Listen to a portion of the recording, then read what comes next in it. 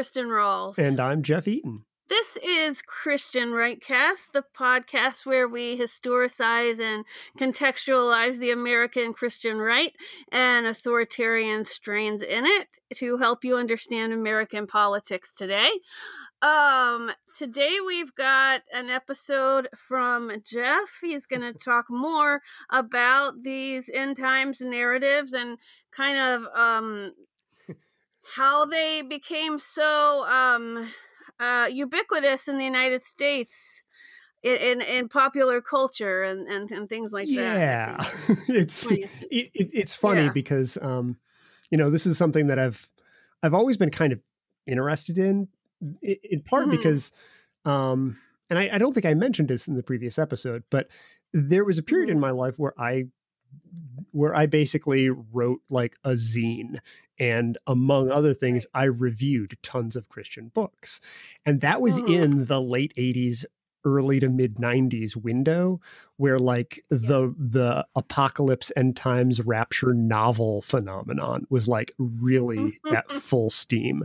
And so like I actually read just piles and piles of these books and like wrote reviews of them. And, I can look back and it was like, oh, wow, a lot of those were just terrible novels. And, I only read a couple of them. So you're definitely the resident expert on this. Expert feels like a very strong word, but so welcome to part 2 of our series. We said that it's like a series about the end times or apocalypse narratives. And it's so just to give a little bit of background, if anybody's coming in after last episode, like apocalypse narratives is the umbrella term that we're using to describe a whole bunch of like interrelated beliefs that basically boil down to the world's going to end, God's going to come back and punish evildoers and reward the faithful, and the Bible has prophecies that explain it all in detail if you're willing to read them carefully enough. Like there are tons of different variations on it, but that's sort of the core of it. And depending on how plugged in you are to religious fundamentalism, you may know it by things like, the second coming or the rapture or the end times or the day of the Lord. And these ideas have lots of variations, but they're at the heart of pop culture ephemera, like the Left Behind novels and movies. And they're tied up with like some of the religious right's most controversial political stances. And they're also a crucial bridge between political conservatism in American evangelicals and conspiracy theories like QAnon and stuff like that. And so before we dive in, I want to, again, like just wave a flag with what I think is kind of turning into a standard content warning here on this show. And specifically in this series, we're going to be delving into ideologies and stories that could be difficult for people with a history of religious abuse or trauma. And I don't want anybody to be caught off guard by the material that we're covering. And if you've been on the receiving end of that kind of religious abuse or trauma, you're probably the last person who needs an explainer podcast about Left Behind. So, right. Sure. You don't need to feel like you're missing out on a lot here. But we just wanted to make sure that, everybody at least had a moment to take a breather and, sort of expect what's coming up. We're not going to be dwelling on anything particularly like lurid or, I think, traumatizing, but it can dredge up some memories for folks who were in that scene, so to speak. So last episode, like we covered, I think, sort of 3 crucial ideas. The first was like the history of apocalypse narratives, like thousands of years of it. And the idea that they came out of like resistance literature and prophetic books by like Jewish writers during the Babylonian captivity, centuries before Christianity even got on the scene. And it was like a genre that used like vivid mystic symbolism and epic conflicts between good and evil to make sense out of like persecution and disappointment and dire circumstances. And apocalyptic literature was very pessimistic about the present world. Like, we're surrounded by powerful empires that want to defeat us and oppress us. And, there's all these promises we have from God about how we'll thrive and have a wonderful home. And these have been unfulfilled. And now we're on the run. But at the same time, it was pessimistic about the present world, apocalyptic literature also looked forward to a time when God would eventually come and fix everything, and everyone would have to acknowledge that his faithful believers had been correct, and a new, better world would replace the crappy one. Right. And those themes were present in early Christianity too, and it really took off after the destruction of Jerusalem by Rome and all of the persecution that followed. And like one of the best known artifacts of that period is the last book in the Christian Bible, the Revelation of John, or the Book of Revelation. And that's where a lot of our culture's like apocalyptic vocabulary comes from, like the Battle of Armageddon, the 4 horsemen of the apocalypse, the Antichrist, 666 as the mark of the beast. All that stuff is like imagery from Revelation that was present in that particular apocalypse story. Yeah. And the second big idea from the last episode was like the transition that happened when Christianity became the official religion of Rome. And it went from sort of this narrative of persecution at the hands of a powerful empire that really shaped Christianity's earliest years, and it flipped it on its head. And like within just 100 years or so, other religions, Judaism included, were outlawed. And the persecution that Christians faced from that point on in like Europe was primarily at the hands of other Christians over doctrinal disputes and political power struggles, not denominational disputes. Right. Right. Yeah. It was like, interdenominational disputes inside. It was like Lutherans persecuting Mennonites or Catholics and other denominations coming to blow. Yeah. Right. And like even like a lot of America, when Christian like dominionists in America talk about like America's Christian heritage being, going out and seeking religious freedom, like that was Christians seeking freedom from other Christian groups that were attacking them for being the wrong kind of Christian groups. And like that, like, so even that narrative that today is often seen as like, yes, Christians. It's like, yeah, but they were the ones that were picking on each other too. And the whole Mormon narrative about persecution by the United States government. Yeah. Yeah. So like, but that like weird, like transition of this strong narrative of persecution and how we endure in the face of it and how we hold on to these promises from God, it getting flipped on its head. It really seems to have like hit the frap button on like a lot of narratives that seemed to be very clear, but then got confusing because they were in charge. How do you really make sense of, apocalyptic stories about persecuted people on the run, being saved from the people in charge when you're the ones who are in charge? When you're a religion of empire. And, exactly. That's persecuting other religions. Exactly.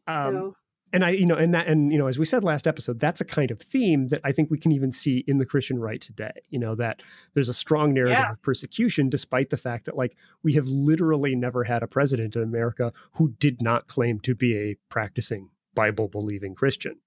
Like, like for all of the anger about, anti-Christian bias, like literally every president of our country has claimed to be a Christian. I mean, and Biden is only the second Catholic, so he's the second non-Protestant.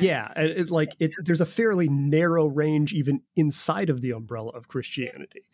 But yeah, so like that sort of table flip that happened, it didn't dim the interest in end times prophecies in the Bible, though, and the power of those apocalyptic narratives didn't like fade.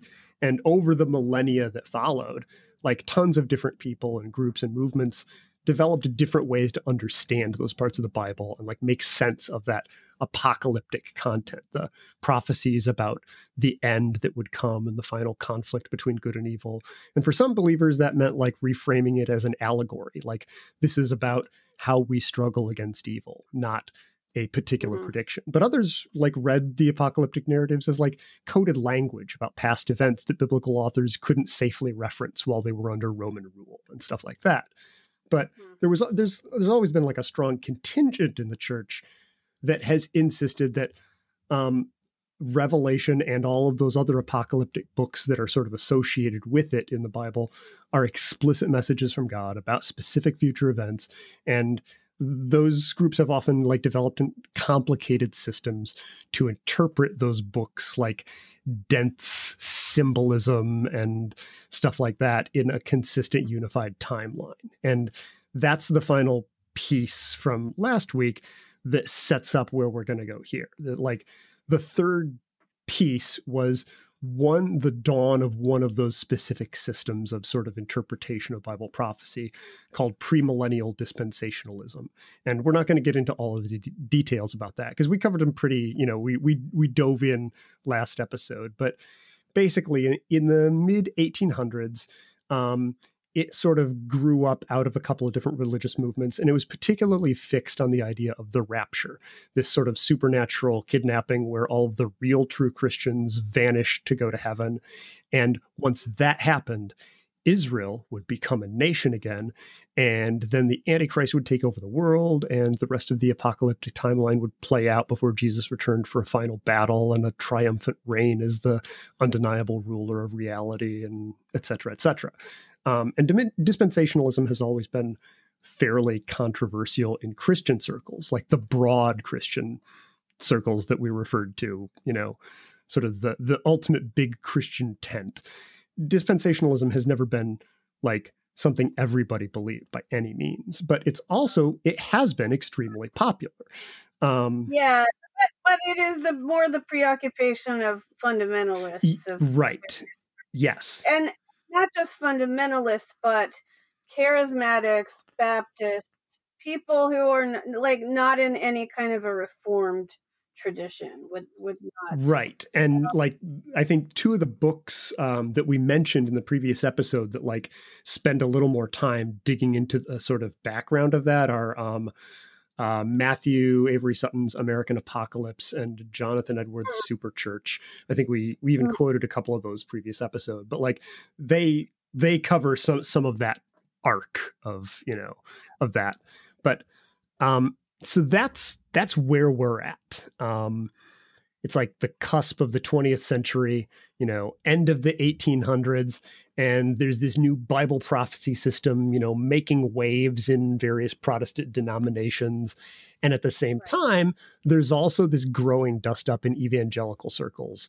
And there's this movement that is explicitly calling itself fundamentalism, that is trying to lay claim to this idea of a pure, unsullied version of Christianity, which I think in the very first episode, you talked about the concept of primitivism in that's one way of thinking about that kind of idea. Yeah, it's not like this is the official designation of it, but it's the impulse that it would be so much better if we could just return to how it was originally. And that was a real animating force in fundamentalism. It was, all these new movements and new ways of interpreting the Bible, et cetera, et cetera. No, we're just going to return to the fundamentals. And a series of essays about the fundamentals was actually how the name fundamentalism became its sort of, its label. Now, we're not going to spend a lot of time on the details of fundamentalism, but it did become, dispensationalism in particular, did become very popular inside of portions of American fundamentalism. But I think the piece that we're going to actually look a bit closer at than the purely theological side of that is something that I've found really interesting. And it's something that ended up going on to really define a lot of the next century of American evangelical Christianity, the 20th century. And it really transformed dispensationalism from a theological movement into that pillar of pop culture, the eschatology you've heard of kind of a thing. And so this is, well, okay, my favorite, it's not, saying it's my favorite is probably the wrong word, but it's definitely one of the things that I find most interesting in terms of twists. And it's the rise of Christian publishing companies. So for centuries, Christian groups had mass produced Bibles and published commentaries and sermons and tracts and stuff like that. And like university presses published Bible commentaries and Bibles and theological works. But by the late 1800s, around the same time dispensationalism was catching on, that started evolving into like a real business concern. The idea of Christian publishers as a business, not just like a mission that you would be on. And if you want to dig into some of this, a book that I think is really fascinating and covers a lot of this history. It's Super Church covers some of it, but Daniel Vaca's book Evangelicals Incorporated is also a really fascinating read, because it focuses in particular on how dispensationalism spread dovetailed with the growing success of one of the first like powerhouse religious publishing companies, the Fleming Revell Publishing Company. What? I've never, Revell, does that exist today? It still does. It was like bought out, and it's now a division of Baker Books, which I know it. Yeah, yep. I'm on Next Valley, so I've heard of. They put out so many books. Yes, and so they just celebrated their 150th anniversary a little while ago. I had no idea that was so old. So the fascinating part is that Fleming Revell was Dwight Moody's brother-in-law.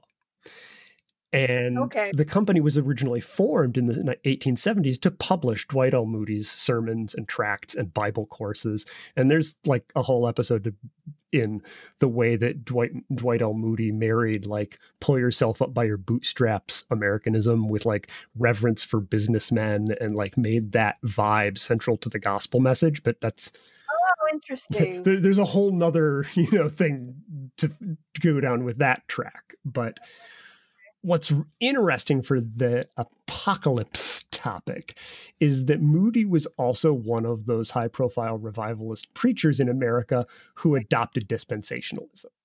Yeah, that's all I know about. Yeah, and he like surrounded himself with other dispensationalist preachers and teachers as he staffed up his church and the Bible school he founded. And Revell, as the Moody adjacent publishing house of record, turned their preaching and teaching into published materials too. And they sold like hotcakes. Not necessarily through bookstores like traditional publishers, but like at revival meetings and at theological conventions, like attendees snapped them up, both to keep up on like the latest thinking in dispensationalist theology. And then as demand grew, Revell also would recruit new authors at those conventions. And it turned into kind of a feedback loop for the dispensationalist book boom. And Revell wasn't the only Christian publisher at the time, but like they were definitely one of the earliest and the one that rode that initial boom.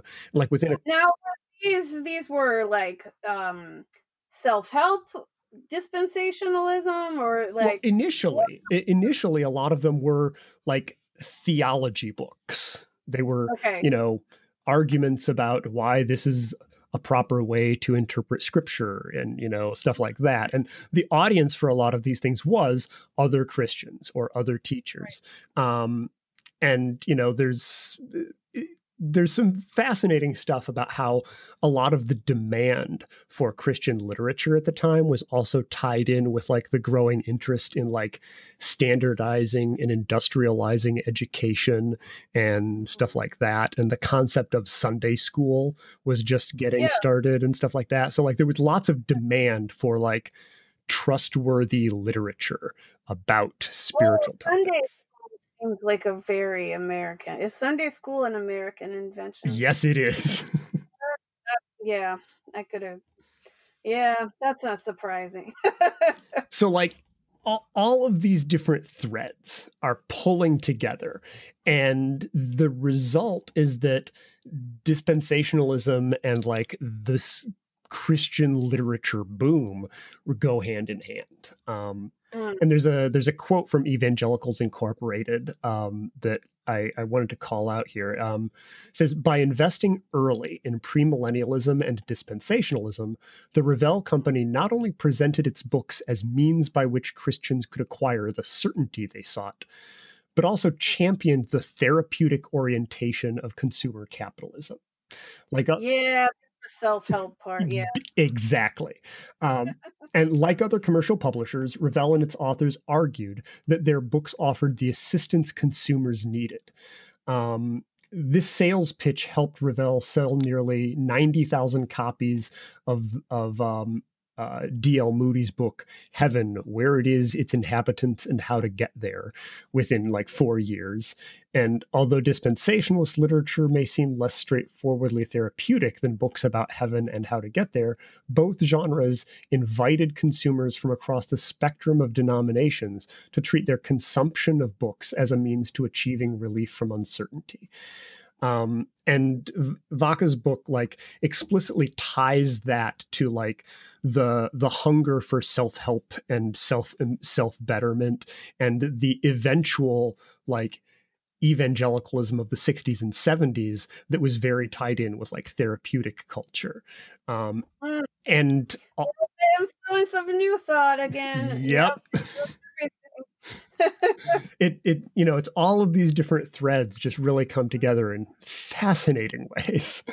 And like, you know, Vaca's book has a really fascinating and like well-developed take on like the interplay between the Christian media industry as an industry and its role as like a sort of spiritual mission, and how the tension between those things has affected like evangelicalism and fundamentalism. And I don't want to get too far off that theme, but I do think that thesis is that he has is a really fascinating aspect of one of those things that we see bubble up on the Christian right a lot. You know, that tension between a missional goal to like, you know, spread the gospel and then a very like just almost confusing level of you know, intermingling with business interests and, you know, very, very secular movements that you would think might be at odds with the gospel. But this sort of, you know, he sees this rise of the publishing industry and its willingness to marry the finances of big publishing with the missional statement, you know, as a real sort of foundational sort of template for some of that stuff. It's a fascinating read. Yeah, that is fascinating. And the other angle of that is that tension also sort of anticipates criticism from within fundamentalism too. Like there's another quote from later in the book where he says that through bookstores, supermarket checkout aisles, television talk shows, and more, a diverse spectrum of spiritual seekers participate in evangelical markets, which is the term he uses for like consumption of evangelical materials, even if someone doesn't fit the theological strictures of fundamentalism. Oh yeah, that was, I mean, I saw that with everybody reading Left Behind and yeah. And he says that, you know, part of that deep tension is that although some critics argue that it like dilutes and juvenilizes or corrupts the, you know, religious faith, that activity is also what allowed evangelicalism to loom so large in American religious history and culture in the 20th century. And I think that is a really fascinating like read, and it has really clicked a couple of lights on for me. That seems pretty persuasive, like as an argument. I agree. And now, so for the purpose of this episode, there's a whole lot of stuff in like the World War I and World War II period that I'm just going to cruise right past. Like the rise of fundamentalism as an explicit offshoot of the evangelical movement Moody was a part of, and like the, you know, dispensationalism, you know, there was criticism from a lot of sectors inside of Christianity, but like it was also booming inside of some of those evangelical fundamentalist, you know, movements, and like a lot of Bible colleges and seminaries that are still around today, like the Dallas Theological Seminary, like were hubs of dispensationalist theology, in that period. And, they published books by the bushelful and their sermons and, preaching.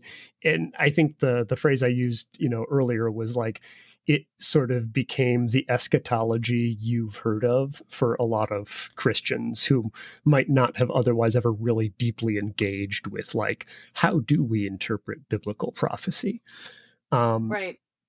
But yeah, I mean, like, I never heard a sermon about it. I never heard, like, I grew up Reformed, really. So yeah. So the only exposure I had to it was in pop culture. So yeah, it's that whole like engine of publishing and commerce that gets the word out. But yeah, oh yeah. So curiously, like one of the big hiccups for dispensationalism came when one of its biggest predictions actually came true. In 1948, after like decades of wrangling between the UN and Great Britain and like Palestinians living in Palestine, Israel actually became an independent, recognized by the UN nation again. Right. And from a dispensationalist standpoint, this is basically like putting all of your money on black and winning. Like it's huge because, since the 1870s, like Israel is restored as a nation was one of the big like markers on the end times timeline. And yet they're also wrong, because according to the dispensationalist timeline that Darby had outlined originally, that they'd stood by for decades, all the Bible believing Christians were supposed to get raptured first. And then Israel was supposed to become a nation. Okay. Which is simultaneously exciting and embarrassing for certain folks. I mean, like, maybe it just had nothing to do with prophecy and had, that could be it. Could be it. But what they decided was that, what they really just needed to do was just sort of rework the timeline a little. Oh yeah. And it turned out that despite the sort of head scratching that went on in like the theological, camps of dispensationalism, the people who really like were, out there building the timelines and making the charts and everything, it didn't end up being much of a speed bump. And the primary, takeaway was, this is undeniable proof. This happened, and it was, it's undeniable proof that our read of Bible prophecy is correct. And the collective attempt to like reshuffle the timeline to make things, work again, ended up producing a more diverse landscape of dispensationalist writers. And they were all sort of free to argue that maybe the rapture is what comes next, or maybe the Antichrist is going to arrive next, or maybe one of these other critical signs is about to happen next. Because, it's anybody's timeline is just as plausible. And in the book Super Church that I've mentioned a couple of times, Jonathan Edwards actually argues that like the outcome of this, like, unexpected hiccup was actually that dispensationalism became something that was able to more successfully like shift and adapt itself to changing events as time went on. And the various events in its timeline became sort of more of a buffet that, rather than a strict sequence, and rapture watchers could like look at current events and find something from that pile of apocalyptic symbolism that matched and announce the prophecies are coming true. Right. And write books about it and publish books and sell them. And like around that time, like, the 1950s, that's when like the Christian Booksellers Association was formed, and like Billy Graham was starting to get on. Yeah. Now if you're too liberal, they stop including your books. You know what, who told me that was Frank Schaeffer. Yep. Yeah. That they'll start refusing to hawk your books if you veer too far to the left. And that's always the danger, because if you start casting this bigger tent and you've got this broad like audience that's hungry for like Christian content, but perhaps in a more I'll say maybe a less rigorous way. They're not as interested in theology. They're interested in essentially self-help that's Christian flavored. Right. So this is before the Amish romance period. Yes. This is like the 1950s, let's say, the 50s and 60s. And like like Publishers Weekly, when it did their like 150 years of Revell publishing like retrospective thing, it talked about like Revell hitting its stride in this period of time, because not only was it doing all these theological books, it was also doing celebrity books. Like in 1953, they did one by Dale Evans, who was married to Roy Rogers, like Dale Evans and Roy Rogers. And Dale Evans wrote a book called Angel Aware about the death of their young daughter and like, what she learned about age. Oh, I feel bad for going about that. Okay, no, I mean, but like that idea of like even back in the 50s, a terrible thing happened to me, but let's write a book about angels and publish it. And it becomes a celebrity memoir and it's published by Revell. Like that kind of stuff was becoming the sort of engine of their business. And if that feels like a little off, like compared to like that tightly wound sort of image that I think a lot of people have about fundamentalism, that's right. And that's like the tension that Daniel Vaca talks about in his book. He sees evangelicalism and fundamentalism as sort of like torn between that impulse to return to purity that we talked about and like the legitimacy that they feel like should come with that purity. Torn between that and like the desire to have this big, broad reach. And that's sort of like Guideposts was doing. Right. And with more simple, more like, And, and you can see that even today where like, there's lots of trendy Christian culture stuff that is just as unpopular among like fundamentalist hardcore, folks as it is among secular folks who just think it's sort of passé, but for totally different reasons. One thinks, well, this is cheesy. And then the fundamentalists are saying, this is watering down. It's unbiblical. Yeah. Right. Yeah. Okay. But at the same time, you look at, the Evangelicals Incorporated sort of core thesis is that despite that frustration with the watering down, that broad reach is what ends up being critical to the Christian right having this sort of broad cultural impact. That big tent and the big business of Christian publishing, it rewards pop culture appeal. It treats commercial success as essentially essentially as synonymous with spiritual truth. But like as much as the Christian right is like deeply frustrated by that, it's also like how do you say no to this growing idea of you representing this broad Christian consensus about faith? It's real hard to put that down. And like the trajectory here is like, there were, I think in 1950, and these are numbers from Christianity Today article about the Christian publishing industry, there were about 300 evangelical retail stores, like what we would now consider like a Christian bookstore. Oh, that's small. In 1950. Yes, in 1950. Oh, I thought you were saying now. I was like, well, that's it. Like that was like doubling every decade or so. So like it was up to 700 in the early 60s. Like by the 70s, it was almost 2,000.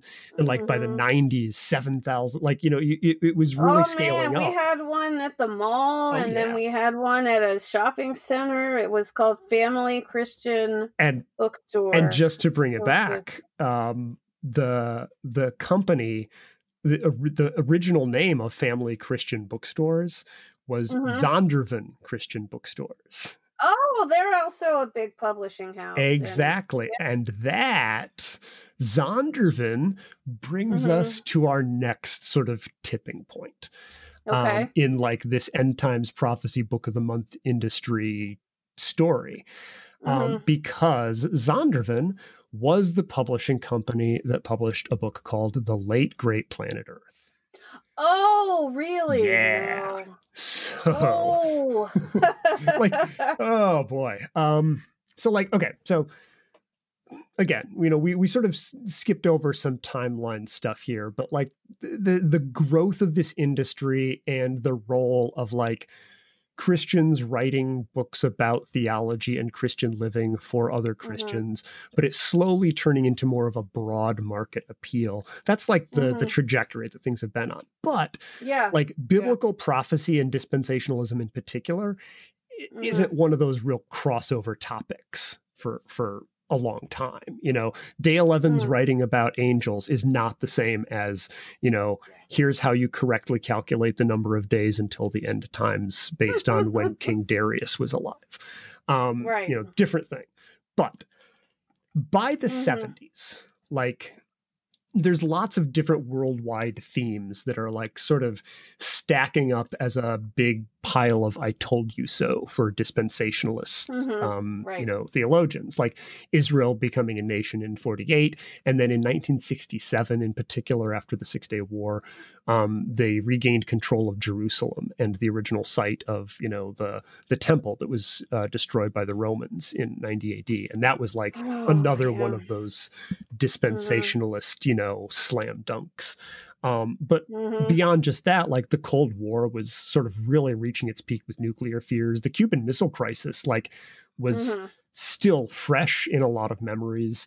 And it had brought like everybody to essentially the brink of nuclear war. Groups like the Club of Rome were making the case, like very publicly, that the world's population was going to collapse the planet. The Club of Rome? Yeah. What is that? Okay. Oh boy. So they were, surely like there's an episode of Behind the Bastards that must touch. Okay. So they're sort of an eco-fascist.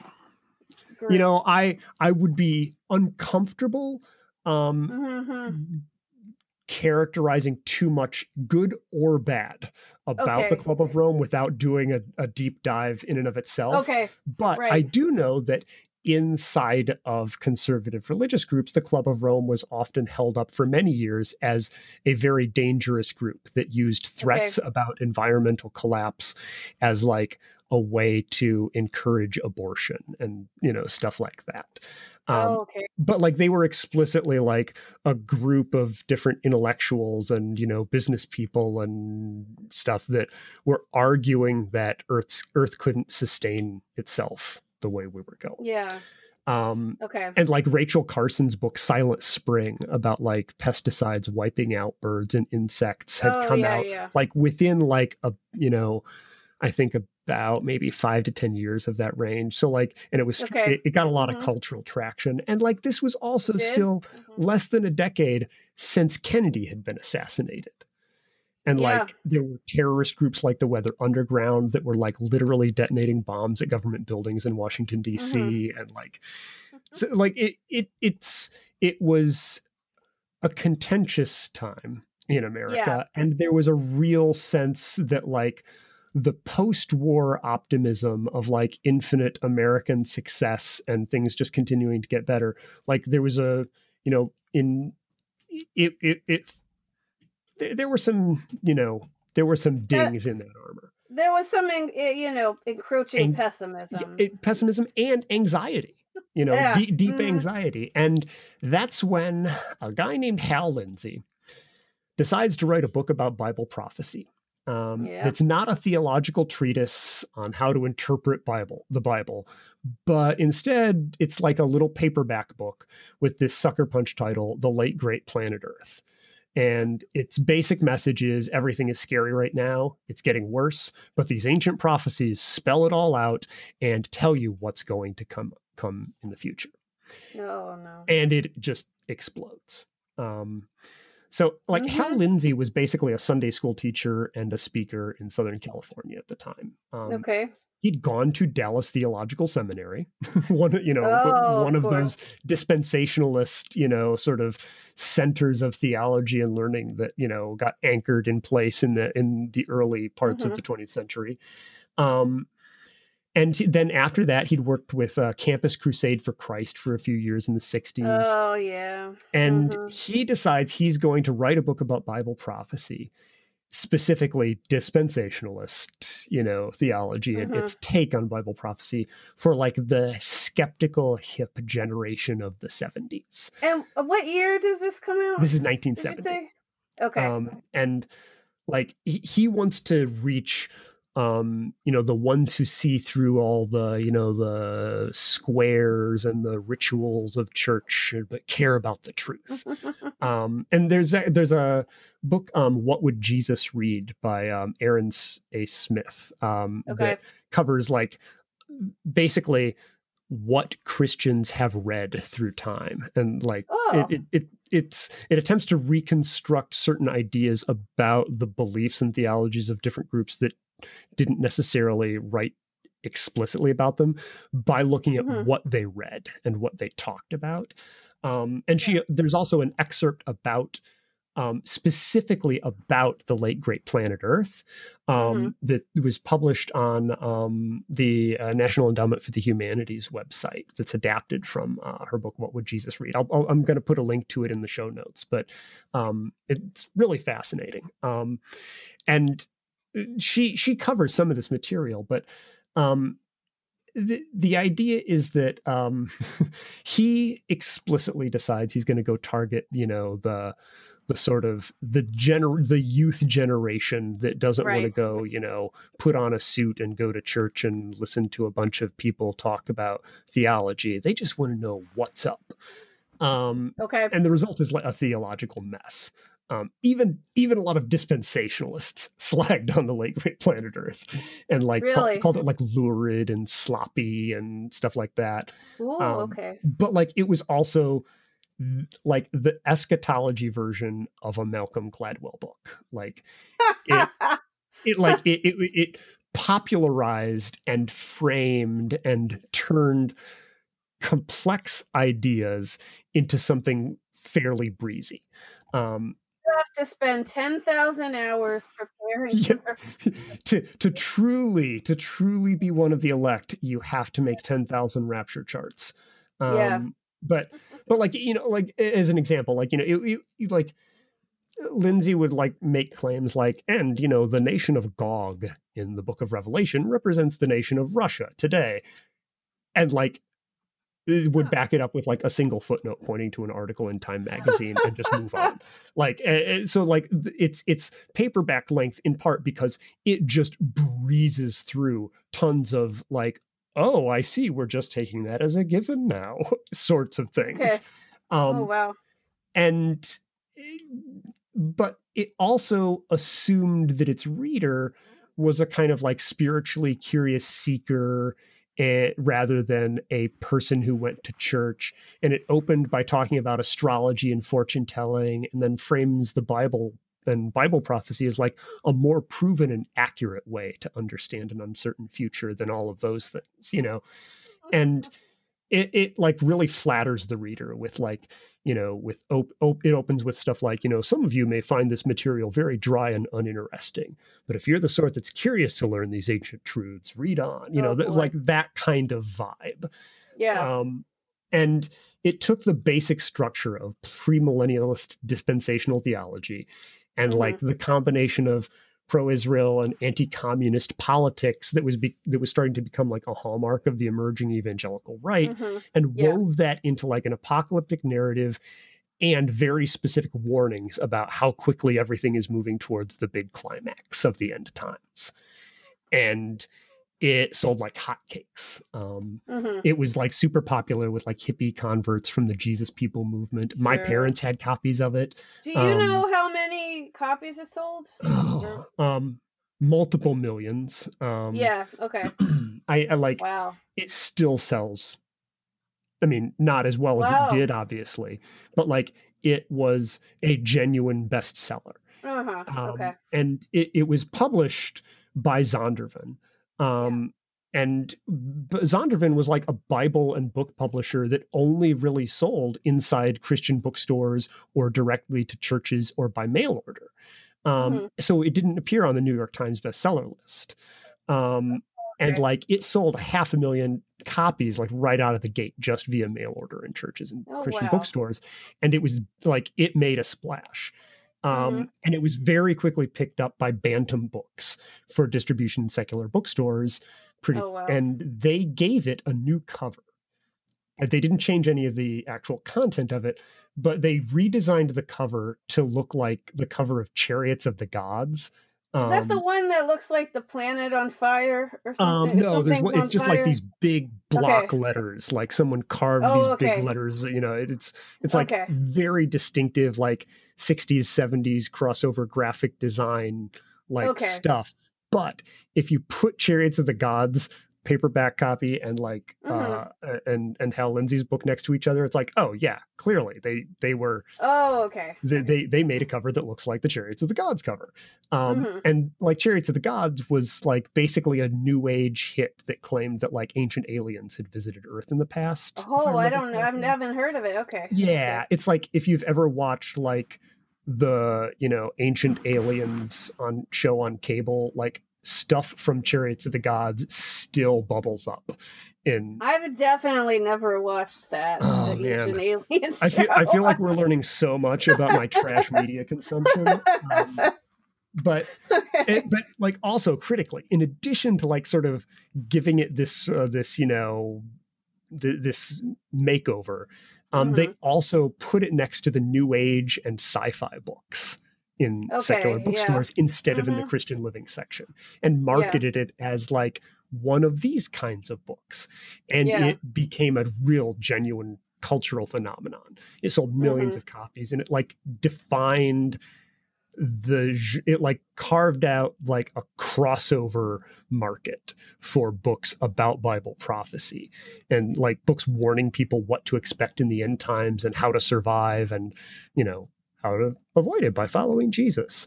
And it launched Hal Lindsey into a career that continues to this day. Like he is still on the air. He's 91. Oh my God. I didn't even know he was still alive. Okay. Still cranking away. Like a radio show? Or? He was on, I forget which one of the Christian televangelists cable networks he had a regular show on for years. Okay. Then he ended up going and doing his own radio show. But like he's been kicking around for forever. And he's kept writing books. He even did... I won't subject anyone to it, but he did a really terrible rapture novel in the 90s too, called Blood Moon. That it's I struggle to describe how bad it is. Did it sell well though?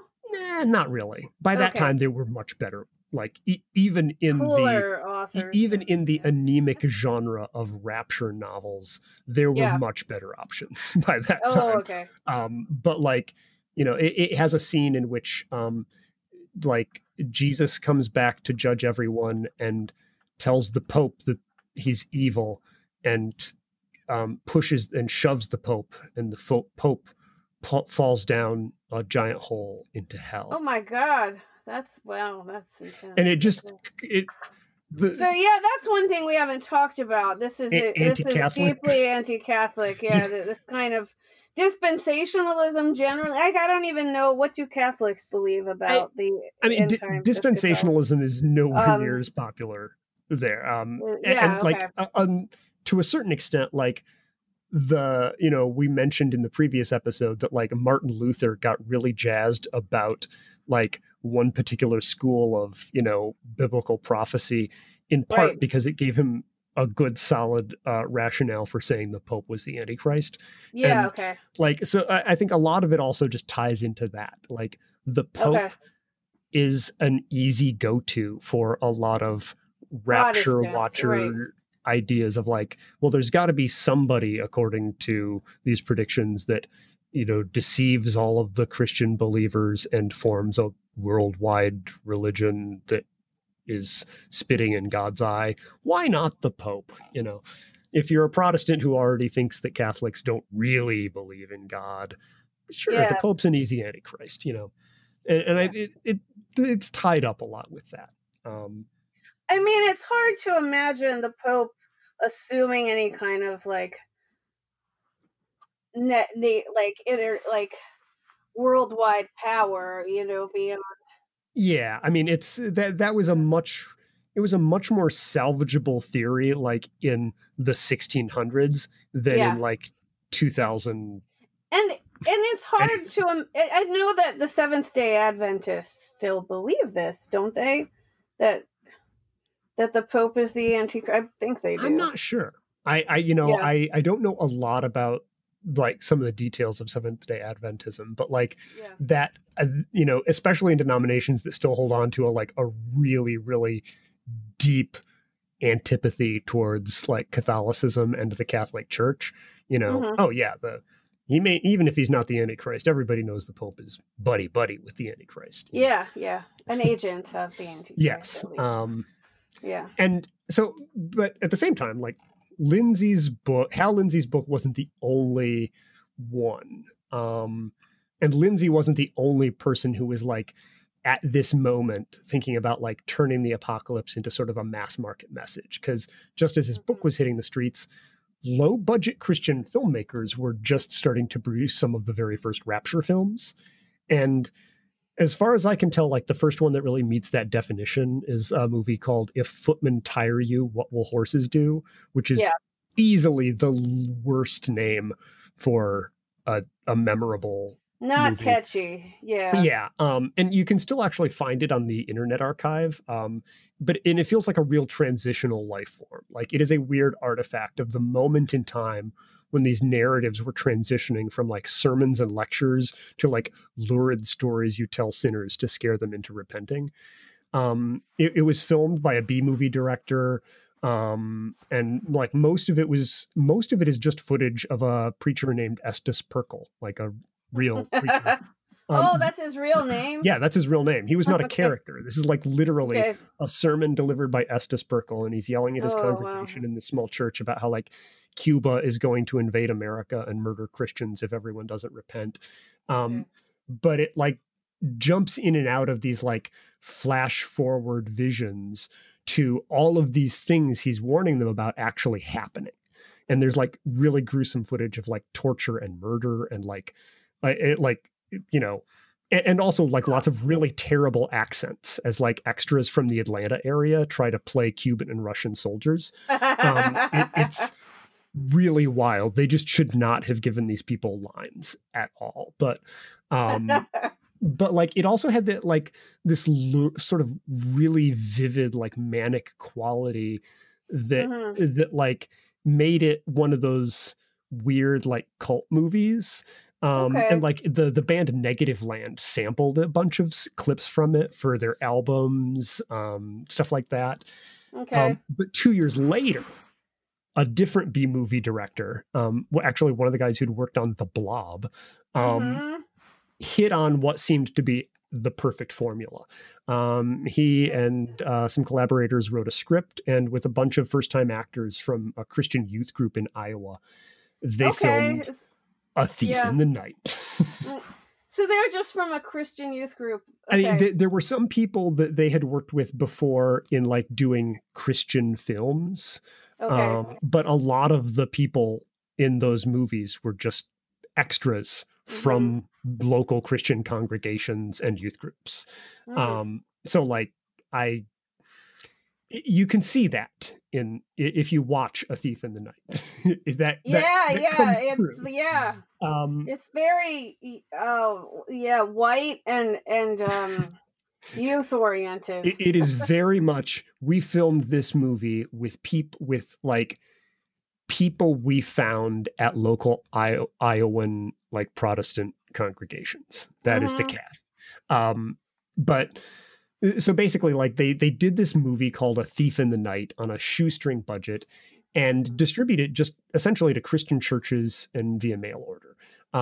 And it's a movie about the rapture, and the horrors of the tribulation, and like how right the Bible was and how foolish everyone was to ignore it. But unlike Footman, it totally immerses itself in the fictional narrative rather than treating it like an educational film strip or a recorded sermon. The movie like starts moments after the rapture with all of the characters like suddenly shaken by the horrors of like millions of people disappearing and their loved ones are gone, or they lost a child, or a friend of theirs disappeared. And it follows like the chaos that starts rippling out as the world tries to deal with what happened.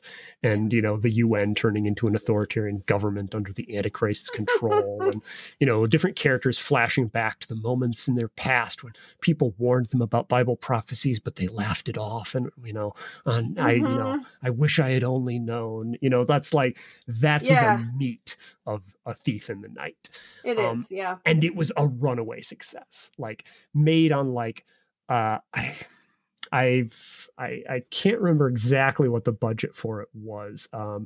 Let's see. So it was a $68,000 budget in today's dollars. Oh, really? Wow. Yeah. I mean, we watched it. We're going to do an episode on it. And it is obviously pretty low budget. Yeah. It's, you know, it's not kids with a camcorder, but like a $68,000 movie in today's dollars is like, that's very low budget. It's almost kids with a camcorder. Yes. Yeah. And it grossed $4 million. What? Yes. What? No. Almost, and a huge percentage of that was from audience donations when it was shown in churches. Oh my God. Like, so that gives you like an idea of like where this was happening and what the impact of it was. It was like almost all of its showings were like in churches or like under the auspices of like a church movie night or something like that. Okay, yeah. And a lot of people weren't even told what the movie was going to be about.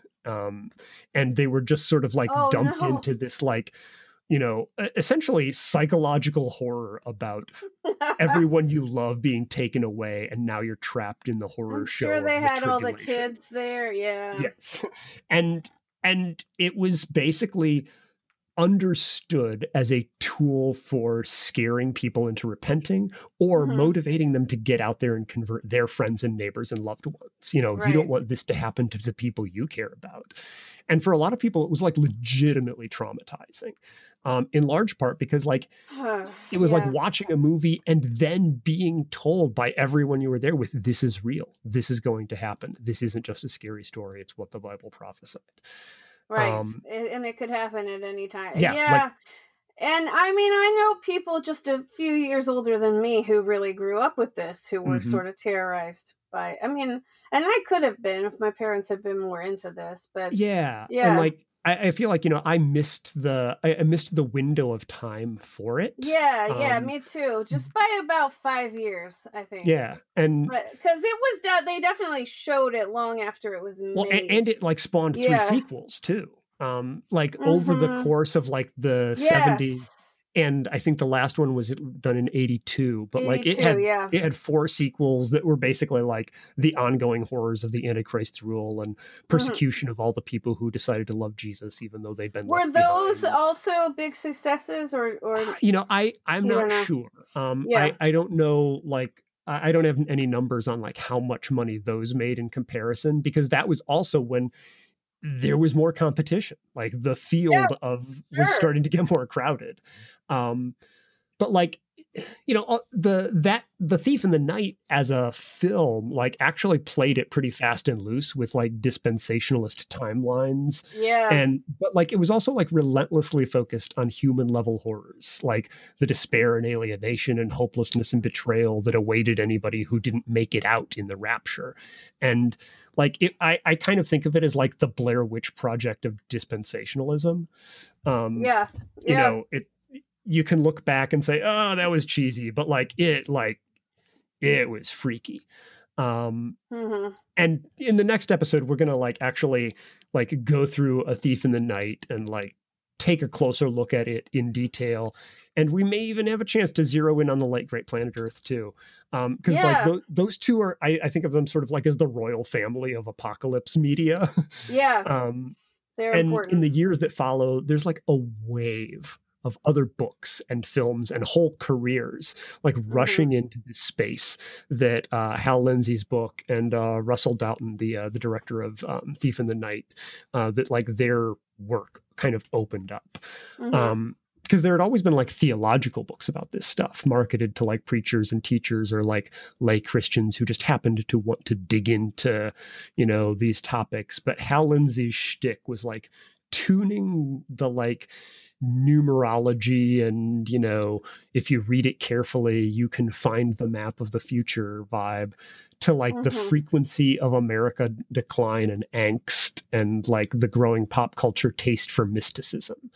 And like roughly a cajillion popular market books followed the same path in the 70s and 80s, either like expounding on the same themes Lindsey staked out or like offering their own sort of unique twist. And even Lindsey like published, I think, two sequels really quickly after it. I think the first one was Satan is Alive and Well on Planet Earth, which was, he was basically saying that based on my timeline, the Antichrist is already alive and here living on Earth, you know. And the other one was 1988 Countdown to Armageddon. And it specifically claimed that the rapture was going to happen in 1988. That's it.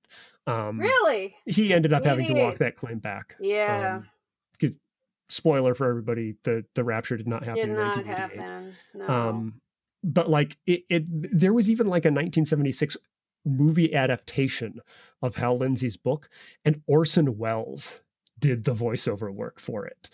And like that just blows my mind. But yeah, I guess it shouldn't, because like Orson Welles also did like the voice of Unicron in the movie Transformers. So like, oh, okay. Yeah, I didn't know that. I don't know things like that, but yeah, okay. I was a big Transformers fan, but yeah. So like Orson Welles got around. He did a lot of work for a lot of projects. A lot of voiceovers. But like it was very much like, even if it wasn't taken deadly seriously by everybody, it was just out there as a part of culture. And like as the 80s rolled around, you know what? I think Transformers is one of those things I wasn't allowed to watch. Because you know, evangelical, anyway. Yeah. Like I was allowed to watch the Transformers. Dungeons and Dragons, the cartoon, obviously. Oh, definitely not. Definitely not. Sort of like, you know, how about I just watch Satan, the cartoon show? He-Man.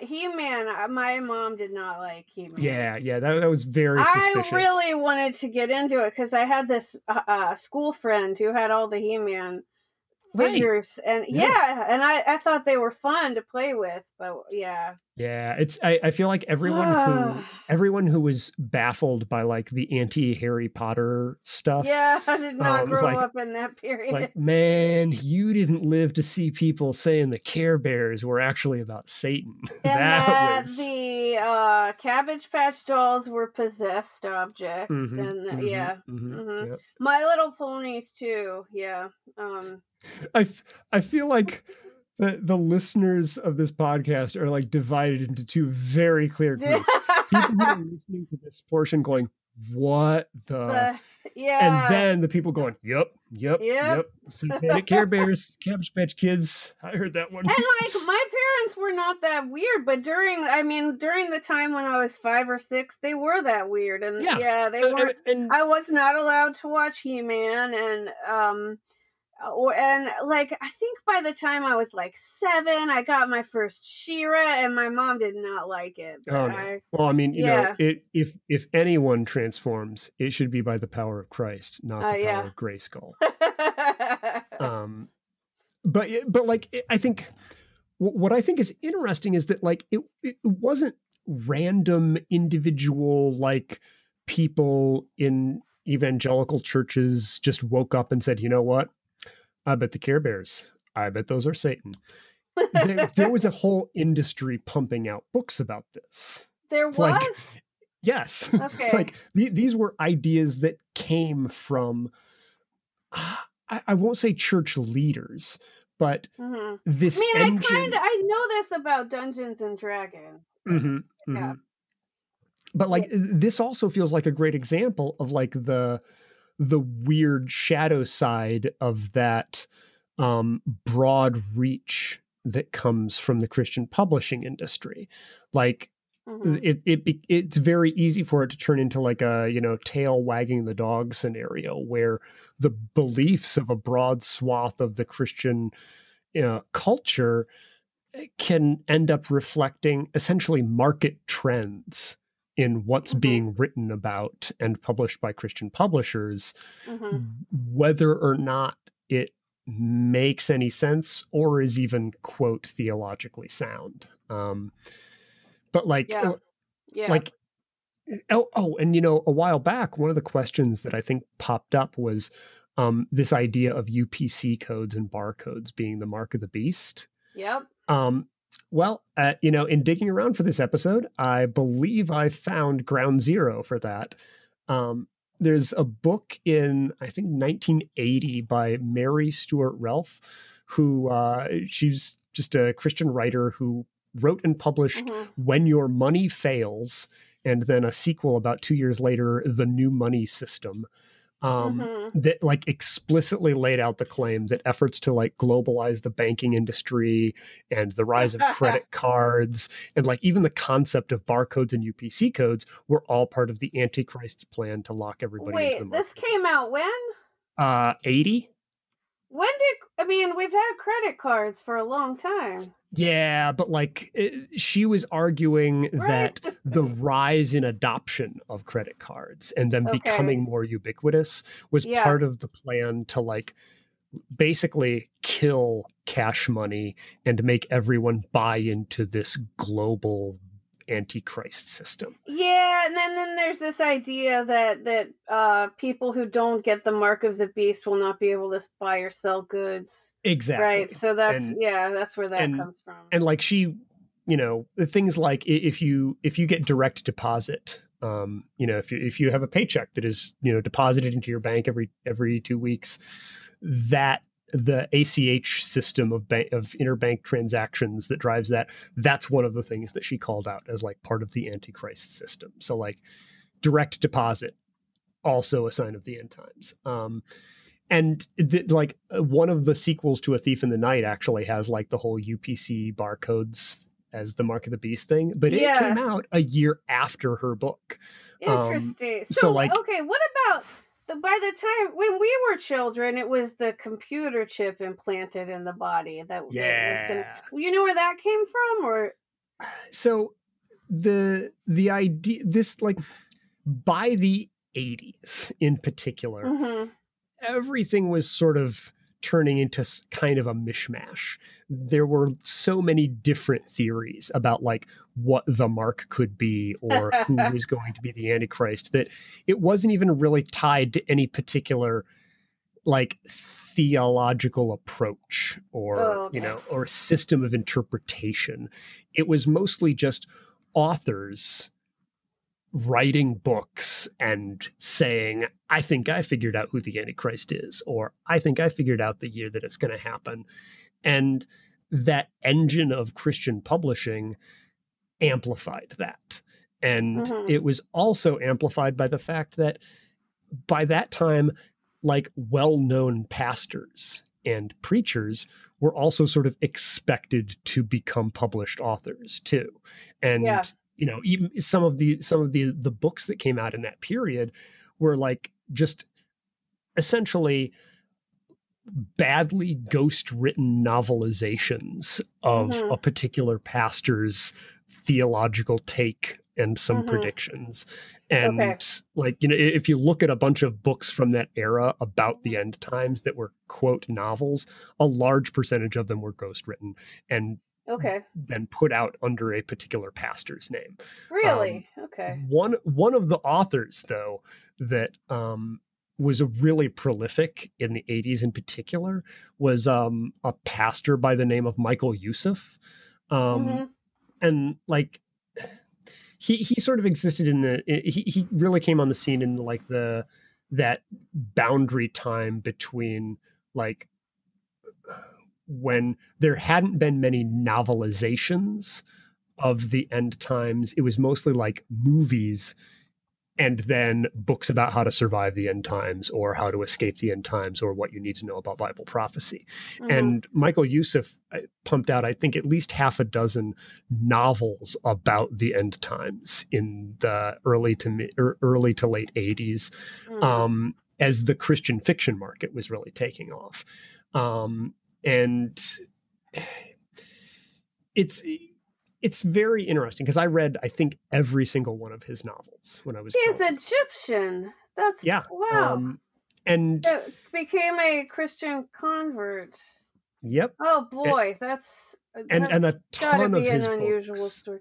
And a ton of his books now are about like how Muslims are dangerous and deceptive and evil, and they're going to destroy America. Of course they are, yeah. But like at the time, like his sort of early books were they were all like really focused on the Antichrist and his rise to power or some variation of it. And they were like, I think one of them was about like a secret group of celebrities who were getting orders from Satan on how to corrupt America and the church and bring about the end times. And like the books were, you know, with titles like Earth King and Man of Peace, which is, you know, deeply terrifying because everybody knows. So it says that there will be peace during the time of the Antichrist. So right. That everyone will think, oh, it's so peaceful because he's reigning, you know. Yeah. Like in the book The Mastermind and The Voice, which has nothing to do with the current television show The Voice. Very different premise. But like all of his books, interestingly enough, ended with the apocalypse being averted by good Christians and like managing to stop things before they reach some critical tipping. But don't they, this has been always the confusing part of this for me. Don't they want these things to come about? Well, like, why are they always trying to stop them? Or that's the thing. It's like, it's kind of like, it's in poor taste to explicitly try to make the apocalypse happen.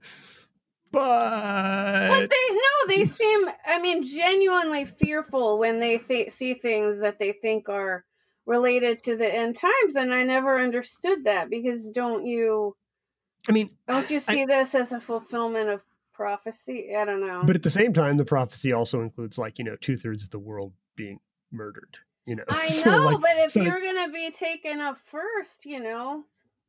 Well, and I think this is where I think that understanding like that way distant past idea of apocalyptic literature as being like a way of engaging with uncertainty really starts to come back into play. And like the popularity of this as a pop culture genre is less about laying out a theology per se, although it often reflects a particular theological bent, like, and more of like an attempt to tell stories about what we can imagine as Christians. What, you know, what is the limit of our imagination? How can we, you know, what can we do if we face evil and stuff like that? And you know, aside from being like full of like just eye-popping racial and religious stereotypes and like cringe-inducingly bad, like just incredibly shallow like visions of like, so what would make an atheist tick? What does motivate them? Like, you know, all of that stuff is like in spades in, you know, in most of these books. A lot of them like are really about the anxieties of Christian life in a modern world, but just amped up to 1,000,000 because you've got this apocalypse happening, or, you know, or the evil, you know, the evil diabolical celebrities who are trying to, you know, destroy the world or whatever. And, you know, at the same time, like the 80s and 90s also saw lots of straight to video production of movies. Most of them were actually being bankrolled by the same televangelists who were also doing like TV shows preaching about the end times. Like Jack Van Impe and Michael Hagee, who, you know, you may recognize from like late night TV Bible prophecy shows on your local Christian UHF station. They both funded studios that went out and produced movies like Apocalypse 1, 2, 3, and 4, and The Omega Code, and The End of the Harvest, and, you know, like stuff like that. And one of my absolute favorite recurring tropes of all these films is that like every single one seems to be required by law to have like a long expository scene where a CNN anchor interviews religious scholars and experts who like try to explain away the rapture without admitting the Bible was right. And then one of them always ends up caving in and saying, yes, like, the Christians were right. We should have all listened. And they like cut off his microphone. Too late now. Yep. You're too late, suckers. It's like such a common scene. It's like it's very obviously like a kind of fan service for the viewers of these films. But and you know, it like Pat Robertson. Yep. People have probably heard of Pat Robertson. Ran for president in 1988, washed out. You know, but yeah. And he was one of the televangelists who seized on George Bush's comments about a new world order emerging after the fall of the Berlin Wall and the wind down of the Soviet Union. Yep. And like he almost immediately turned around a book titled The New World Order. Yeah, I remember that. They don't like that phrase at all. It is wild. Like I remembered it as being like, oh boy, he's really, getting into some, complicated stuff that I haven't read about before. Like when I read it in 92. But like I went back and I looked at it and I was like, oh my gosh, this is like it explicitly tied classic conspiracy theories like the Illuminati, the Freemasons, wealthy Jewish bankers, the Trilateral Commission. Oh my God, really? And into the narrative of like global communism and American decline under the Carter administration and the march towards the end times, and like tied this all into deeply anti-Semitic too. Like, I mean, the thing is he was also like one of those very like pro-Israel, if you're types. Talking about some kind of cabal of Jewish bankers. That's not... He never explicitly calls them Jewish bankers. He does talk about the Rothschilds though. Well, that's what he means. Yeah, that's pretty right. explicit. And like I think that, I mean, I know that when I read it at the time, I didn't even understand the connection between those people. You were homeschooled though. Yeah, right. But I was not exactly a worldly wise consumer of anti-Semitic conspiracy theories. Yeah.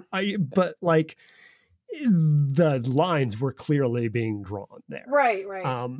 And oh my God. And like he eventually adapted that material into a novel called The End of the Age, but like it was basically like sort of a loose fictional blanket draped over the skeleton of like his particular cluster of theology and conspiracy theories. Like there's, there wasn't much to recommend it other than... I do remember seeing the book at Christian bookstores, but I rarely read Christian books. I did listen to a little too much of the music, but I like had that I had that it's straight into my veins at the time. Yeah. And in part because that zine that I was publishing, I would contact Christian publishers and send them a list of books I was going to review for my magazine, and then a crate of Christian pulp books would arrive a week later.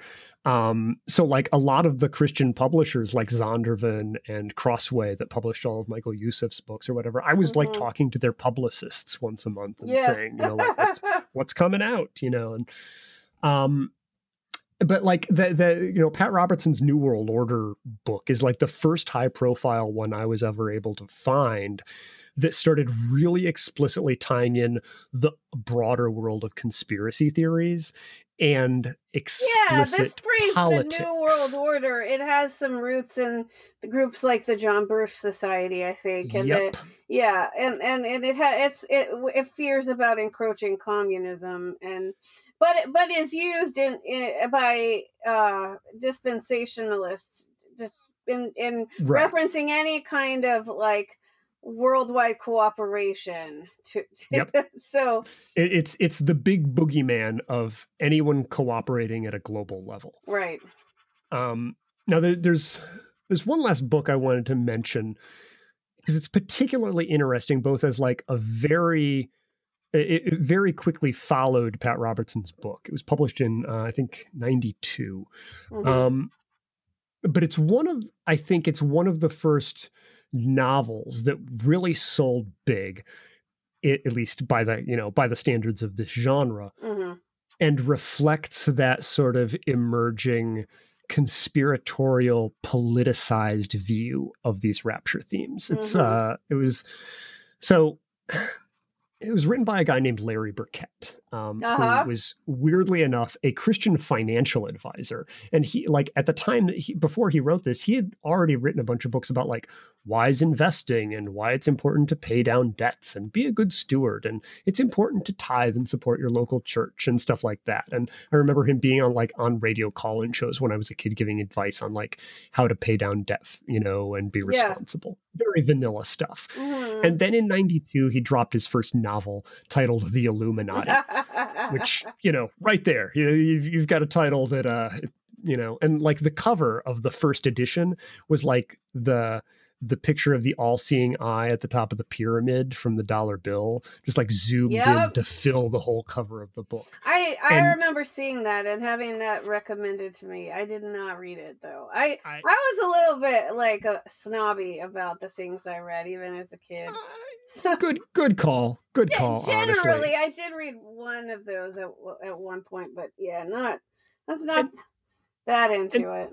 What I find interesting is looking back, and like even at the time when I was basically like mainlining rapture books, even at the time it was fairly unique in that it was way more of a political thriller than most of the other end times fiction that was coming out at the time. And the core plot of it was really similar to the stuff that Pat Robertson was claiming was really actually truly going on in his New World Order book. Oh my gosh. It's like, so it came out in 92, but it's set in 2001 after 8 years under a Democratic president has left America in ruins and vulnerable in a dangerous world. And things are so bad that the Constitution is being suspended, and protesters who all just happen to be faithful Christians march on Washington, D.C. and are framed for violence and beaten and arrested. Did they go in the Capitol building by any? I'd have to double check, but like it's all very like weirdly on point. But the real action in the story is very behind the scenes because America's downfall is actually being engineered by ancient druids who became the Illuminati, who became the Freemasons, who formed the Trilateral Commission. Ancient druids, like they've been alive for thousands of years. What do you mean by ancient? I mean, it's an order like an of ancient order of ancient order of. They built Stonehenge, and now they're going to tear down America. And they've infiltrated everywhere, and they're pulling the strings to bring down America and the world and usher in the reign of the Antichrist. That's basically like the background plot, but like the A plot of the novel, like the sort of the Clancy-esque political thriller part is that there's like this computer hacker named Jeff, which is why I loved it when I was when I was a young teenager. There's a computer hacker named Jeff who's a brilliant programmer who's building a global data net computer network that'll be the basis of all commerce. But, he realizes it's going to be used for nefarious purposes like persecuting Christians. And he bails to join the resistance.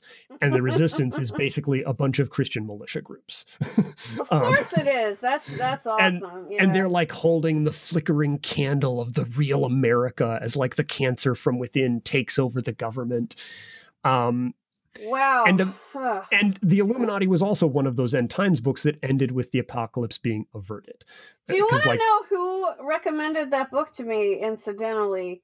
The family that in which one of the sons was outed as a Proud Boy recently. So that's so interesting that was it checks out. Yeah. I mean the militia activities. Wow. Because like the ending of the Illuminati is basically this faithful remnant of persecuted Christians on the run who are forming these militias out in the, out in the heartland, are helped by secret holdouts in the FBI and the Secret Service who are still faithful to the Constitution. But the Illuminati conspiracists who are pulling the strings, they slink back into the shadows, and it's clear that they'll eventually be back, and we've all got to be on guard. Is this a series? Is it? No, there's I think only one book. Seems like it was probably meant to be a series. It was a hit. That's so surprising that it sold millions. Oh my God! A second edition of it even came out after he died. Curiously enough, they altered the book. Instead of being set in 2001, because the second edition was published in 2005, they changed it to, I think, 2000. I think it was either 2011 or something like that. They basically fast forwarded 4 presidential administrations, so they could just reuse the same plot points, but without embarrassingly, anchoring the predictions in what things would look like after Clinton. But I mean, even they did an updated second edition. It was popular enough, and I think so. I'm sort of at a loss to describe because I read that book when I was a kid. Yeah, and I found it very exciting, and I had no idea of what some of the real underlying themes that were present in that plot actually meant and what their origins were. Right. But I was just super excited that there was a computer nerd named Jeff who was, the main character in this book and who was a hero. Who wouldn't be jazzed about that? Sure. But it also, that idea that we've been talking about since day one of the apocalyptic narrative giving a frame of understanding for conflict and a way of envisioning one's role in a confusing world where things keep happening and you don't know why. That's the frame that's being offered by so many of these things is explicitly increasingly about corruption from within in America and an increasingly militant sort of holdout movement. I'm really troubled by the presence of militias and as a positive.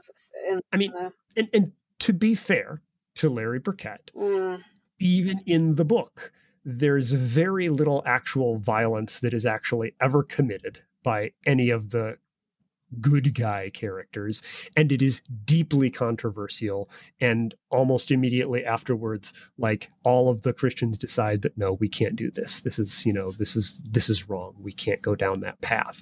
But at the same time you're building a heavily armed compound, and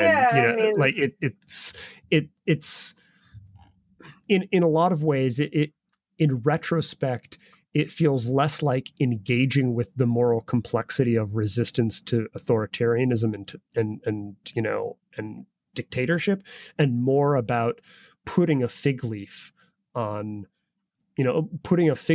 respectability and we would never want to do this, but we on white supremacist Christian violence and and it so that's.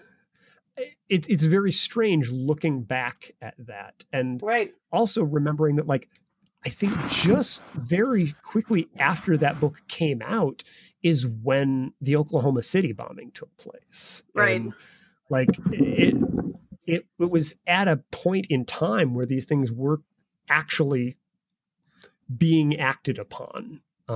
This concept of resistance to the government in the name of the Constitution was happening. Now we know that he read the Turner Diaries and Timothy McVeigh. Yes. I don't know that he. You may have seen something like that.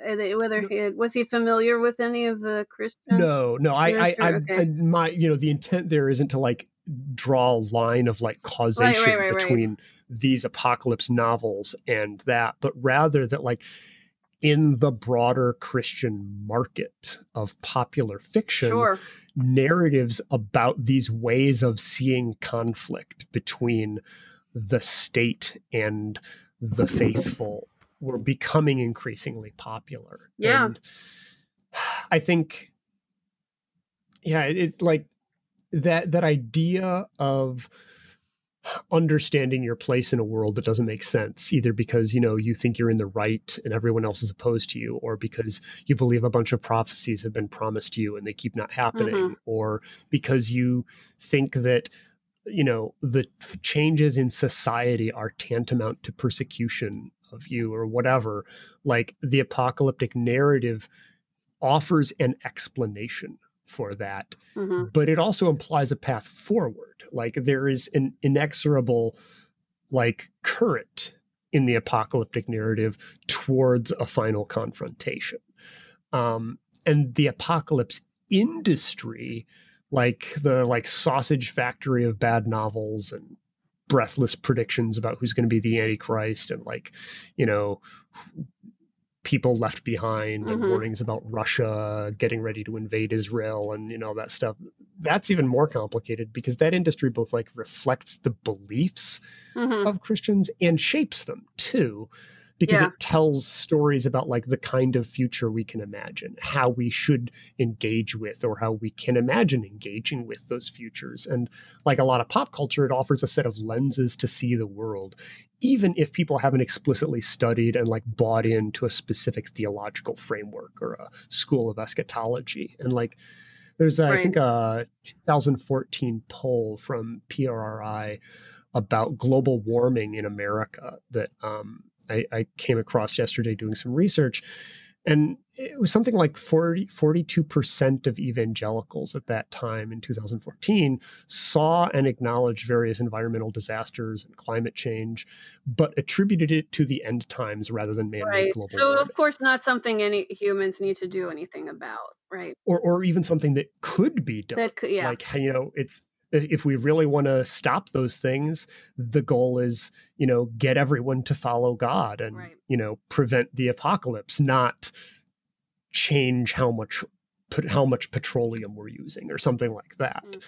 And, you know, as we talked about in the earlier episode, like, the underlying idea of that final great struggle between good and evil and the war between Satan and the faithful saints of God and stuff like that, like, that way of seeing and understanding both one's self and one's political opponents has had a significant impact on the Christian right. Like, they don't have to be into the specifics of dispensationalist theology to buy into, like, the idea that ecumenicalism is fundamentally dangerous, or that things done by the UN are bad because of that, or to even look at a warning on Fox News about the war on Christmas that may sound unhinged to most people. But if you're steeped in these narratives, there's an existing line of thought for this, and it sounds like, of course, this is what I've been expecting. This is how it begins. Not, wait, that's just a different holiday cup at Starbucks, you know?